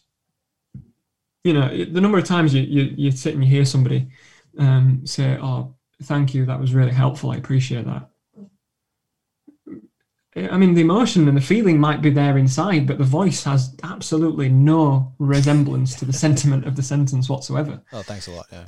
So, yeah, when you're delivering a speech, you have to really give as clear and connected a message as you possibly can between your voice and so it has to be something of I'm not going to say a performance, but it has to have some emotional investment into it.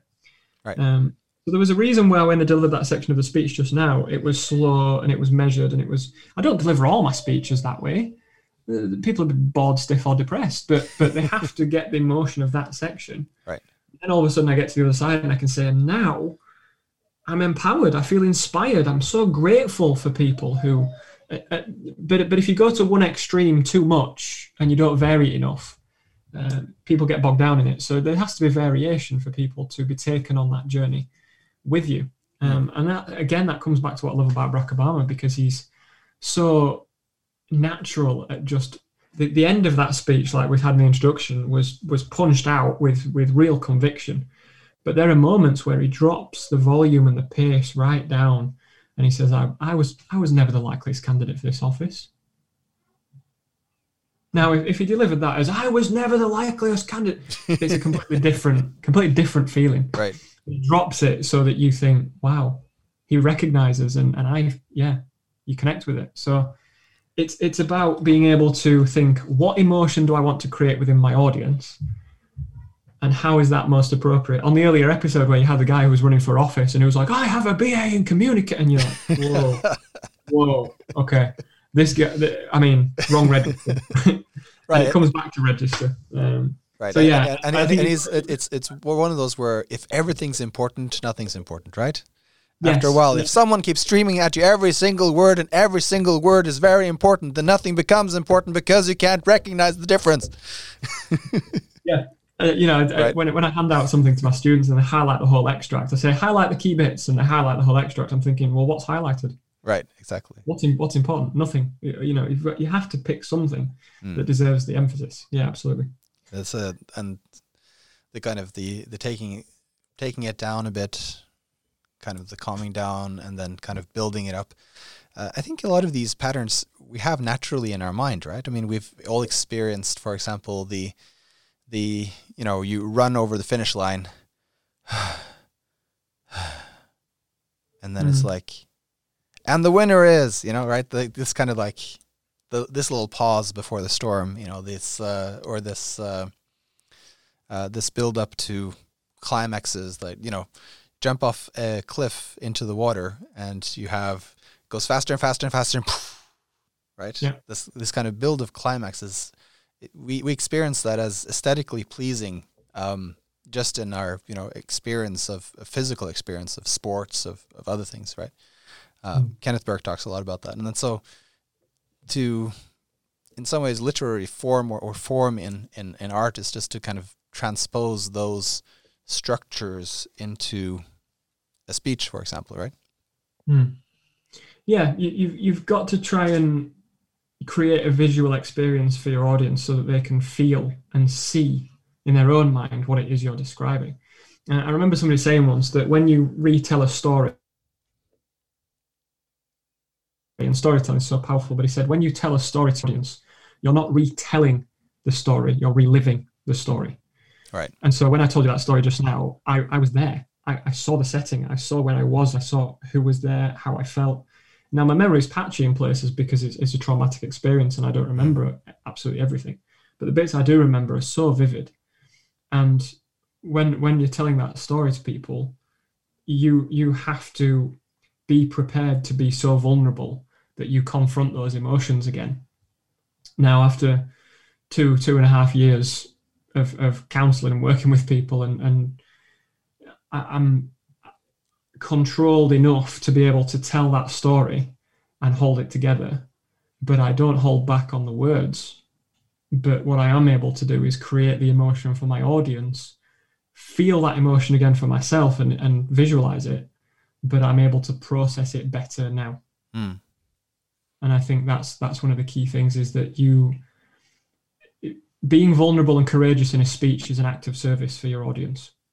And whenever you hold back, you do your audience a disservice. And it takes a long time to have the courage to be able to share your most vulnerable moments. But I've never ever watched a speech and seen somebody do that and not felt huge amounts of respect for their courage.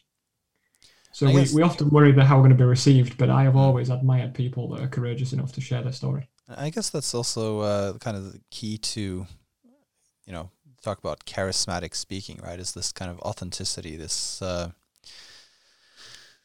because when you do open up like that, then you allow people into a space where they feel a connection, right? And then that becomes this authenticity, this meeting a person rather than a structure just by itself, is what makes a speaking in public into a real communication between individuals, rather than just meeting words or meeting perhaps a compelling story, but you don't really meet the person behind the story unless there's some of that emotional investment there, I guess. Yeah, and that's where the balance of Aristotle's magic triangle comes in, of ethos, logos, and pathos. Unless you've kind of got a sweet spot of all three, you struggle to connect with everybody. And sometimes you get very logos-heavy speeches that are data-driven, but sometimes you find yourself asking the question, well, what's the story behind the data? Where are the faces behind that data? And why does this person care about it? Yes. And why should I care about it? Yeah, and that's where everything knits together. So, yeah, I try and make sure that I've got a bit of everything, of the logic, the reasoning, but also the passion, the emotion, the story. And I think a combination of all those things. And so, will everyone at some point. What I think is very interesting about this exchange that we're having is that you're a award-winning public speaker that is kind of dabbling in theory, I guess you could say. Would you say it that way? Yeah. Because you right now you're consuming a lot of rhetorical theory. You told me, right? You're starting with, you're doing Aristotle's rhetoric. You're these getting into some of the canon of rhetorical studies. Whereas I'm a someone who just has been devouring the theory, and I'm dabbling in the practice. Yeah, so when you come back on my podcast, you can give me all the theory that I'm missing out on. Oh my goodness. How many hours and days and weeks do you have? 2 weeks over Christmas. Fill them all if you want. Right.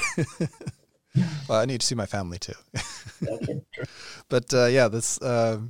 What do you find when you go to Aristotle now as a practitioner? What do you find is in it for you? Do you find sometimes it's like, well, obviously that's true, or really is that the case? That's not what I've experienced, or whoa, I never thought about that like this before. What's the value to you of going to this rhetorical theory?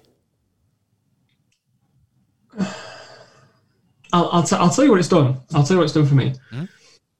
I've got to a point where I've realised that all the major decisions that I've made in my life have been responses to rhetoric from one person or another.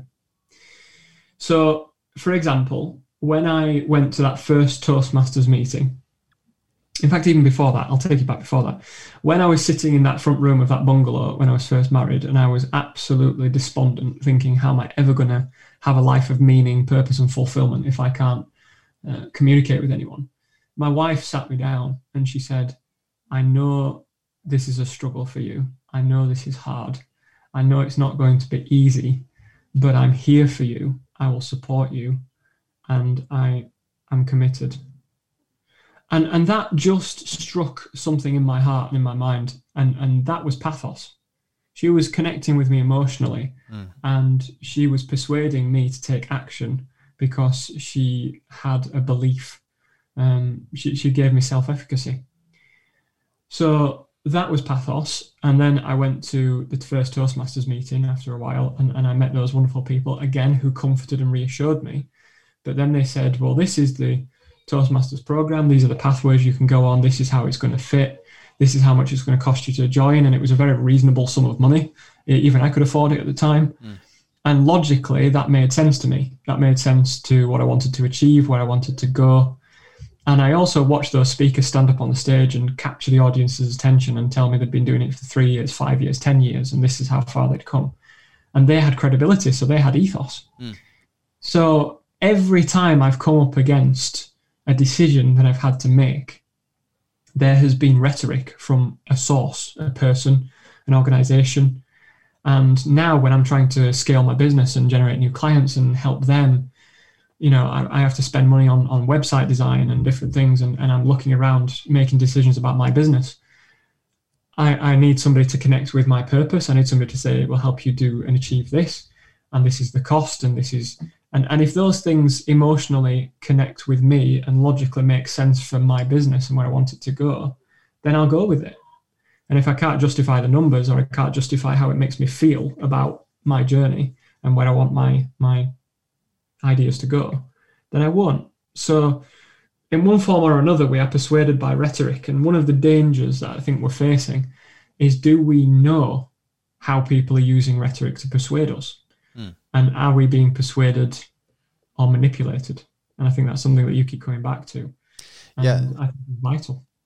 And that's one thing I always talk to my students about, is like, once you've seen these principles and you've understand how they work, you'll see them in operation all around you. And so it's come to the point now where I can't turn it off. I listen to the radio, and anyone speaking, I'll rhetorically analyze what they're doing. And when you buy a car and suddenly everyone's got that car, and you're like, I was the first person to buy this car. What's going on? Right. You just see, like, suddenly you see the traffic, right?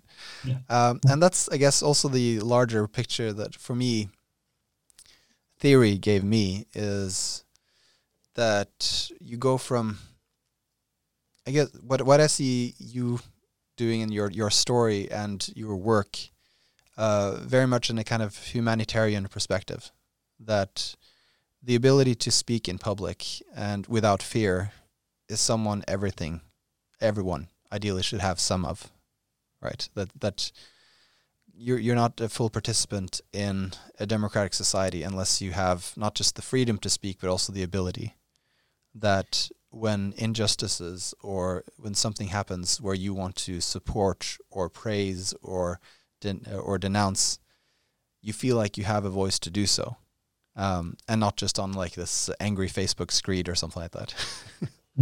Amen to that. I think that's a wonderful point to make, and also for your own professional and personal benefit. You want to have relationships of meaning. You want to be able to apply for a job and go into the interview with confidence. You want to get that job and be able to present with confidence. Mm-hmm. And for me, effective public speaking is not being able to take up national office.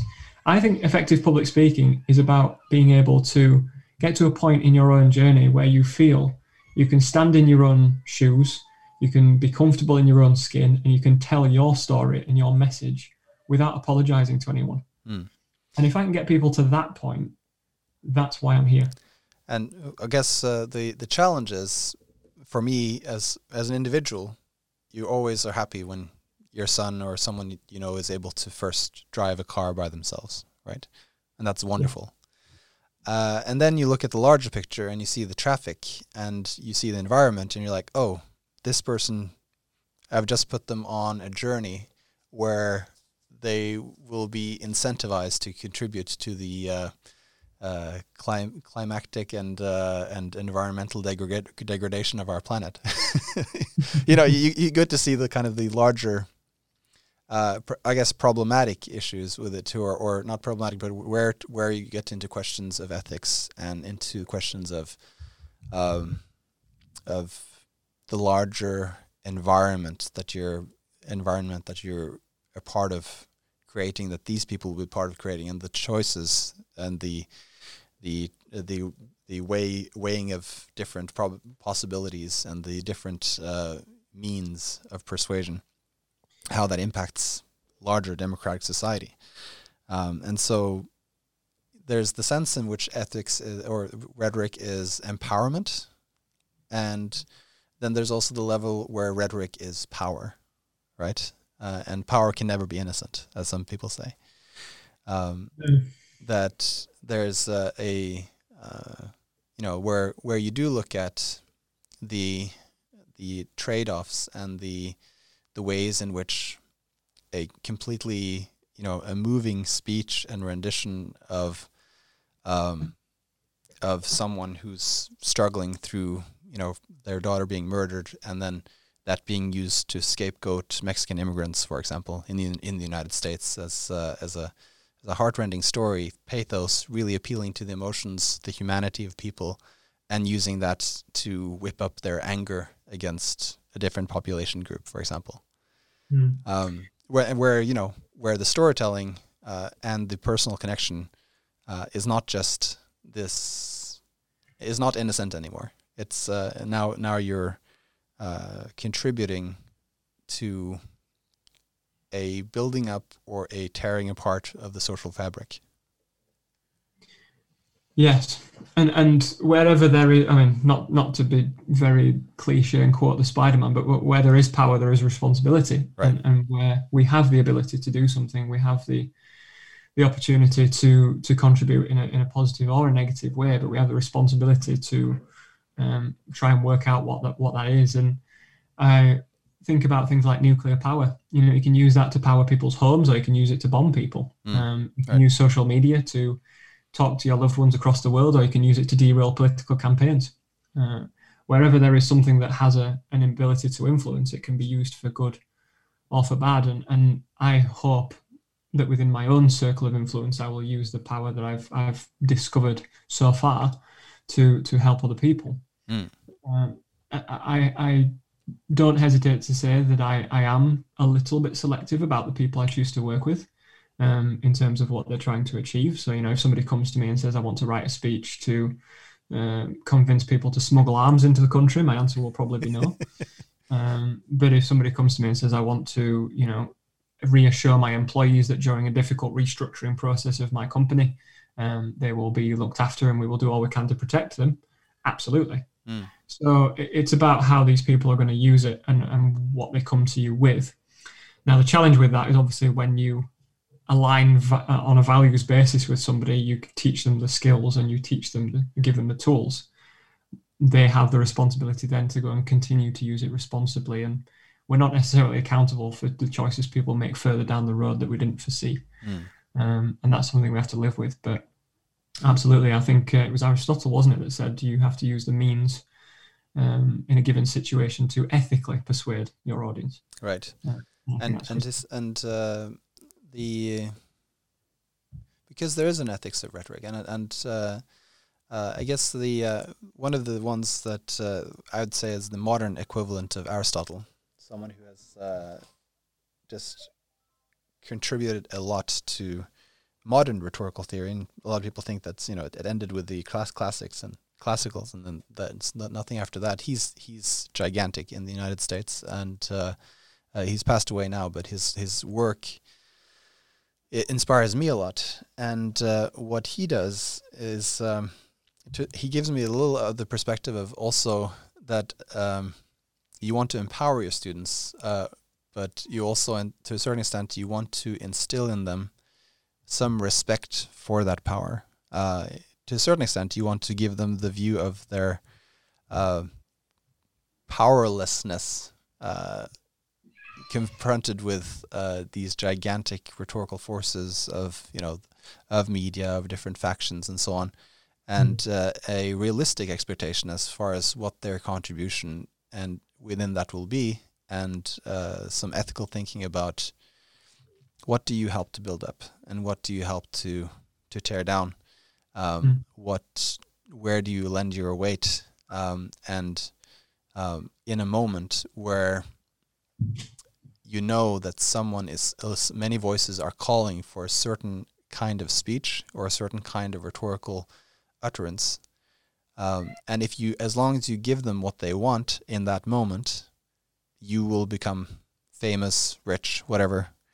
Do you then respond to that, or do you know to say, an ability to communicate also implies an ability to know when to keep silent or to when to refuse.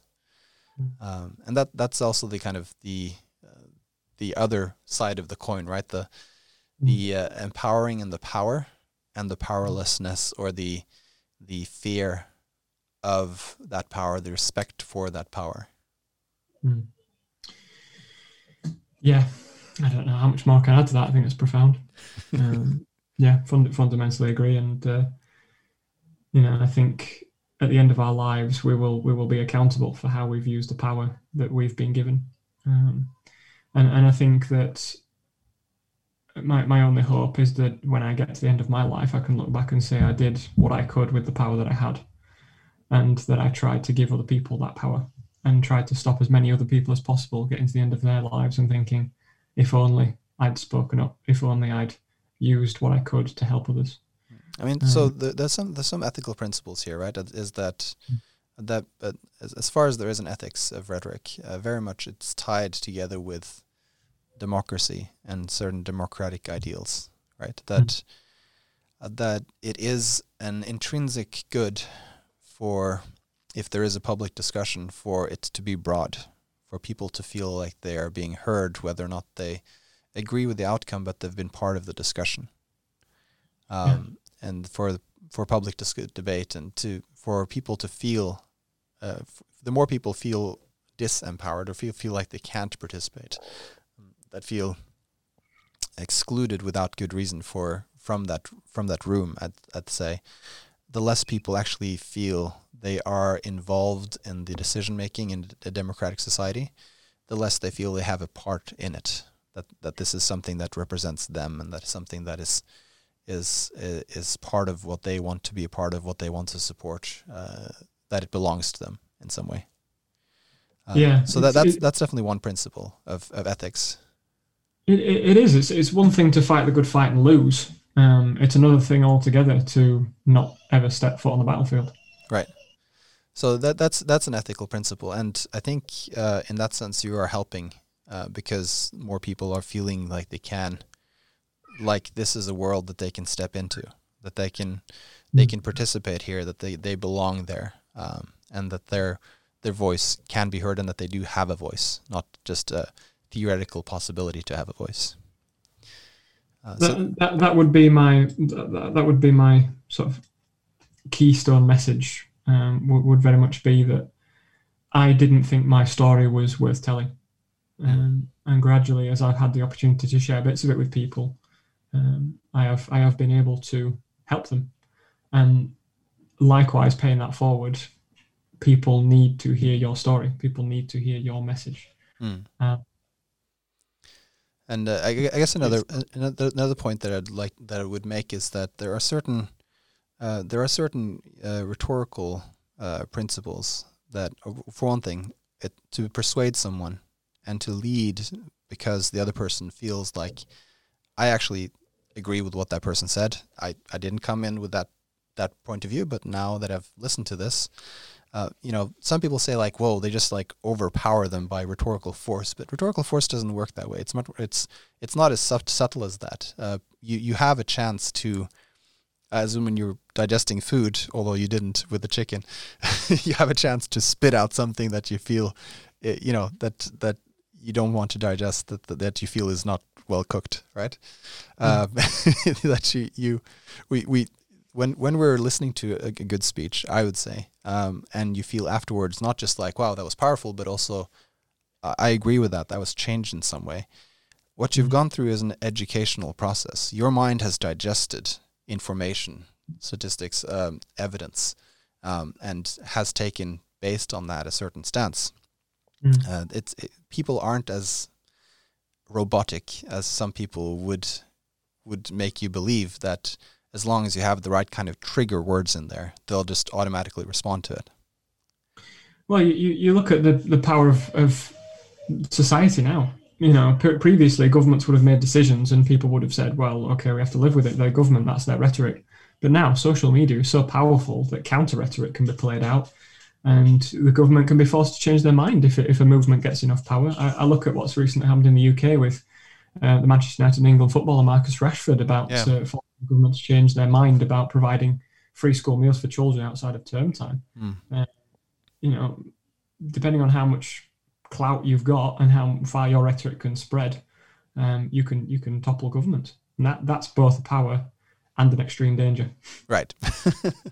Right, because there's definitely other people that would want to do similar things, and there have been movements that have not been benign, but have definitely used the power of social media in the same way. Talk about a lot of the modern populism is fueled by social media bubbles, right? In different countries in Europe and around the world, really. And I guess another thing is also that there's the points where you have in rhetoric that it's really a rhetorical fallacy, for example, to do an ad hominem, where you attack the person rather than the case, for example. To do something like a straw man fallacy, right, where instead of actually attacking or trying to argue against the position of your opponent in a way that is described the way your opponent would describe it, what you're attacking is a caricature of that person's argument. And not giving the other person a chance to respond, because as soon as they respond, they can tear down that straw man, right? But instead of that, so that, for example, people talking about, these people, anti-immigrant rhetoric very often goes to, they just want open borders, right? Nobody has argued for open borders, completely open borders, except for like on very, very far fringes. There's always some kind of control mechanism.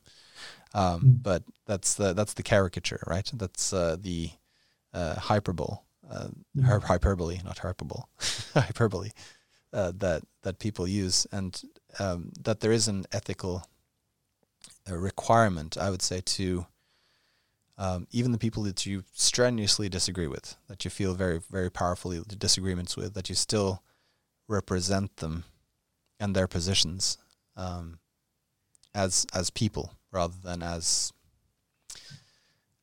animals, as Hitler did with the Jews. They were rats, I called them like that, or that you don't use language that tears down the humanity of another person, I guess. Yeah, it's a line that should never be crossed. And there's a book by Simon Lancaster I'm about to read, who's a phenomenal speechwriter, called You Are Not Human, How Words Kill. Right. Throughout history. I'm talking about flood of refugees. What do you do with a flood? All right, floods. You put up barriers. You try to get away from it. Right. If you're faced with a flood, that's a natural disaster. That's something that destroys, that kills. Right. Yeah, and there was a metaphor used a couple of years ago about the migrant camp at the Calais, Syrian refugees crisis. and it was referred to as a jungle. And you think of jungles having wild, dangerous animals that could kill you, and all of a sudden there's a propagation of this exaggeration that all migrants are terrorists. Right. And it's awful. It should never happen. But the language that we use now can have immense power and can spread faster and sometimes irreversibly. Right. And we are being the language on social media, especially around election times, but it is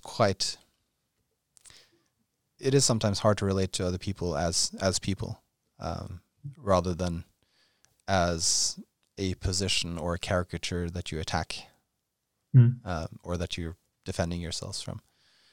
So in some ways, I guess there's also the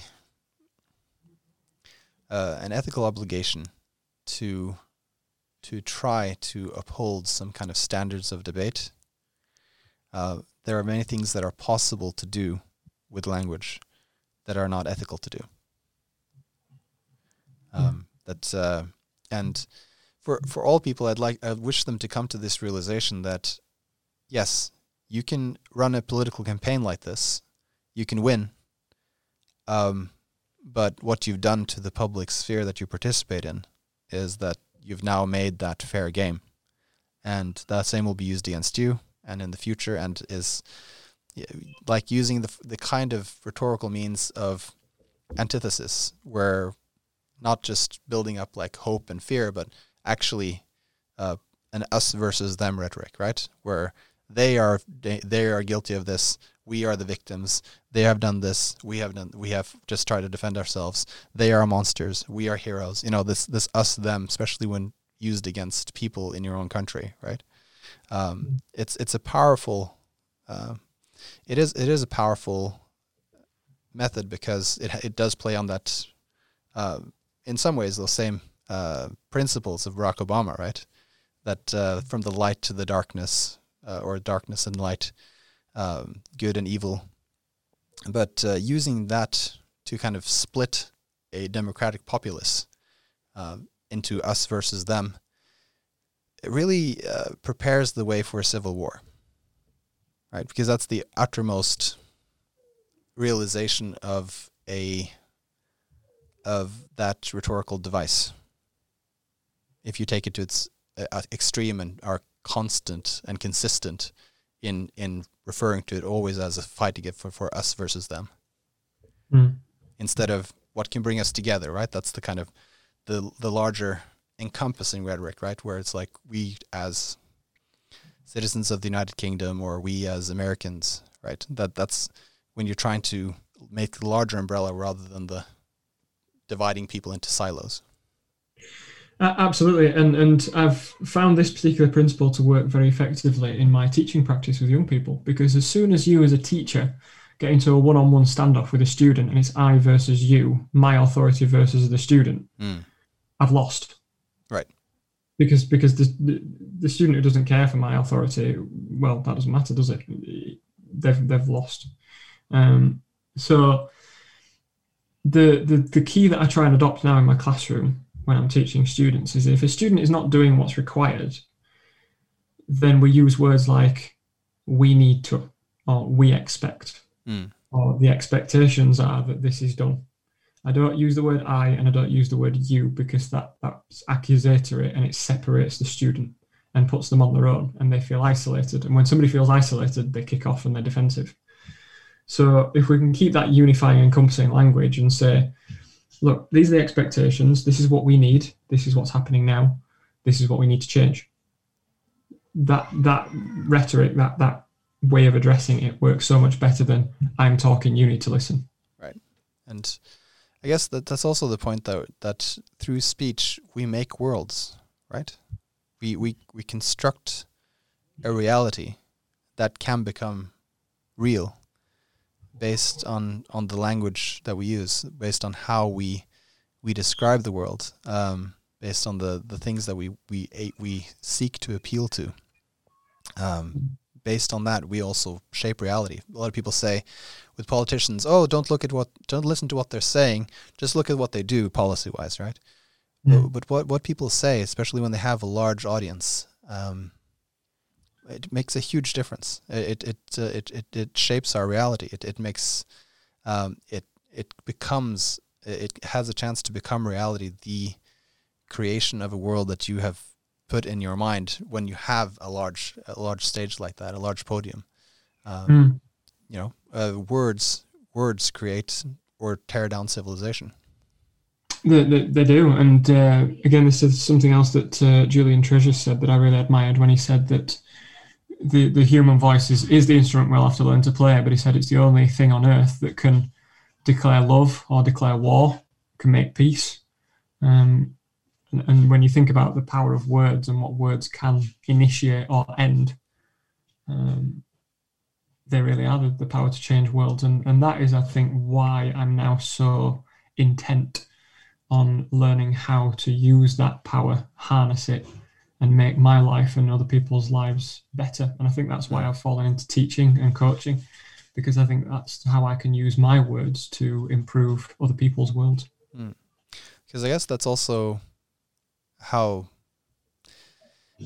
there's an element of recruitment here, right? To a certain view and certain responsibility, and for evil to win, all the good people have to do is do nothing, right? That's that. If you're not there in that space and providing something positive, something that builds, there are people in that space that will provide something that destroys.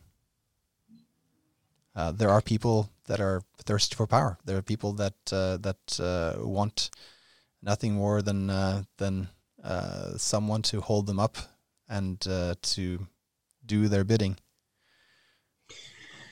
Yeah, one of the poems that we study here in England for the curriculum is Percy Shelley's Ozymandias, and it's all about, well, it's based on Ramesses II, and it's all about the statue that they built of him and how time and nature and the neglect from the people have caused this statue to crumble and fall, and his power and his legacy has evaporated with the wind, because when he was alive, he was cold, commanding, impetuous, and his people subjected to his rule while he was alive. He had power while he was alive. He could command people and command armies, but when he died, his rhetoric went with him, and the people were then free from his rule, and his legacy is no more. And I think that's a very good summary of what rhetoric can do. And there's another poem by James Shirley called Death the Leveller, basically talking about when we all die, we're all equal, because even kings die. Right. And the last two lines of the poem are, only the actions of the just smell sweet and blossom in their dust. So it's all about when we die and when we're no longer here, our rhetoric and the words that we shared and the people that we shared them with may continue as a legacy if it made a positive difference. I guess that's a good principle actually always to have in mind also, is the sustainability of your rhetoric. If you're building something that can last, both as far as like a society that can last, friendships that can last, relationships that can last, or are you aiming for something that's short-term gain, long-term loss strategy? Is it something that can both maintain you and other people for a long time or forever? Something that is able to, something that people want to uphold and will look back at and cherish, and something that can bind together rather than tear apart. in every relationship, in every interaction, we can build or break. I remember having a conversation with my sister some months ago, where we're both teachers, so we share educational experiences. And she said that she had an observation. So a senior member of staff came in to watch her teach and gave her some feedback after the lesson. And I've had this experience as well, and I can tell you it's very unpleasant when somebody sits across a desk from you and uses their power and their authority to absolutely tear you to shreds. It's so demoralizing. And my sister told me about what had been said to her by this colleague. And I said, how long ago was this? Because you talk about it like it's very recent and it still hurts. And she said it was 7 years ago. And she still remembers. And that's the power that words can have, for good or for ill, is they can make people think differently about themselves, sometimes forever. And I wonder how good it will feel to know that we changed somebody's life for the better. But I also wonder the pain at which we might be subjected to when we realise how much damage we did with our words. One time we'll maybe in a future world we'll have all our words and return back to us. And that'll be an interesting interview, won't it? Will we be wanting? I guess that's it's something that Plato writes about and Socrates talks about in Gorgias at the very end. It's also actually one about the ethics of rhetoric. And at the end, he talks about how everyone has a kind of spiritual body that where to parallel their physical body, and that people that do a lot of bad in their lives, even though their physical body may look great, their spiritual body is mutilated and has like wheels and lashes on it, and that one time you'll present that body for a judge, and as he says, I want to present the cleanest and purest body I can to that judge at that time, whereas the spiritual bodies of the tyrants and dictators and the people that have done ill will come as almost a mutilated corpse in front of those judges. And that as far as I can, I want to be able to come there with a clear conscience, I guess, is what he's saying. And that's again this responsibility of the power of words that I want to instill also in my students, that you have the power, but you also have the responsibility for it. And so there should be some fear or reverence or awe about the great power that you have to instill feelings and images into another person. Amen to that. Yeah. Right. Sounds like a good place to end.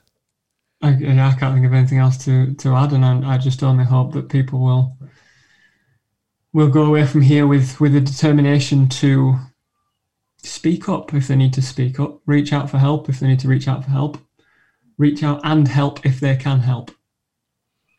Yes, we can. All right, if you just mute your audio, then I'll just play a closing jingle. Been a pleasure. Thank you.